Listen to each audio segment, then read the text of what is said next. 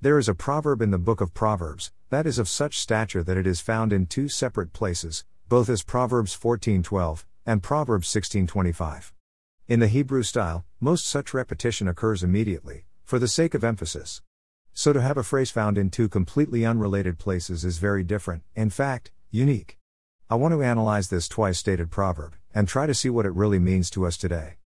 Let's look at a few translations. There is a way which seemeth right unto a man, but the end thereof are the ways of death. King James Version. There is a way which seems right to a man, but its end is the way of death. New King James Version. Sometimes a way seems right to a man, but the end of it leads to death. New American Bible. Those are some Christian translations, now let's look at some Jewish ones. There is a way which seems right to a man, but at its end are the ways of death. The Jerusalem Bible. There is a way that seems right to a man, but its end is the way to death. Tree of Life Version.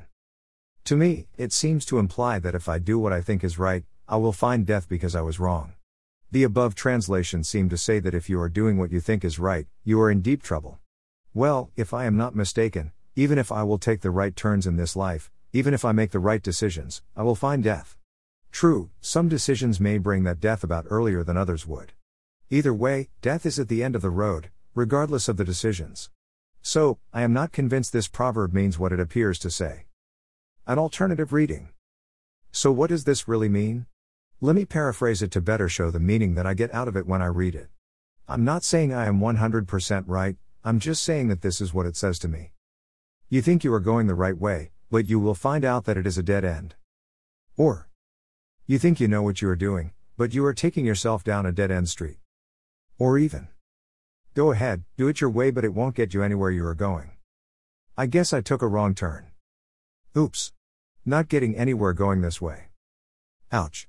Now we're talking. Let's not go over how many times in my life as a driver I have taken a wrong turn that ended up being a dead end. I do the same even with daily decisions.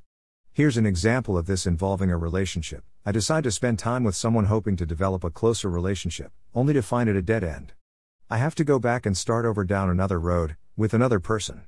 You or I may take a certain job, hoping it will lead us somewhere, only to find out it doesn't.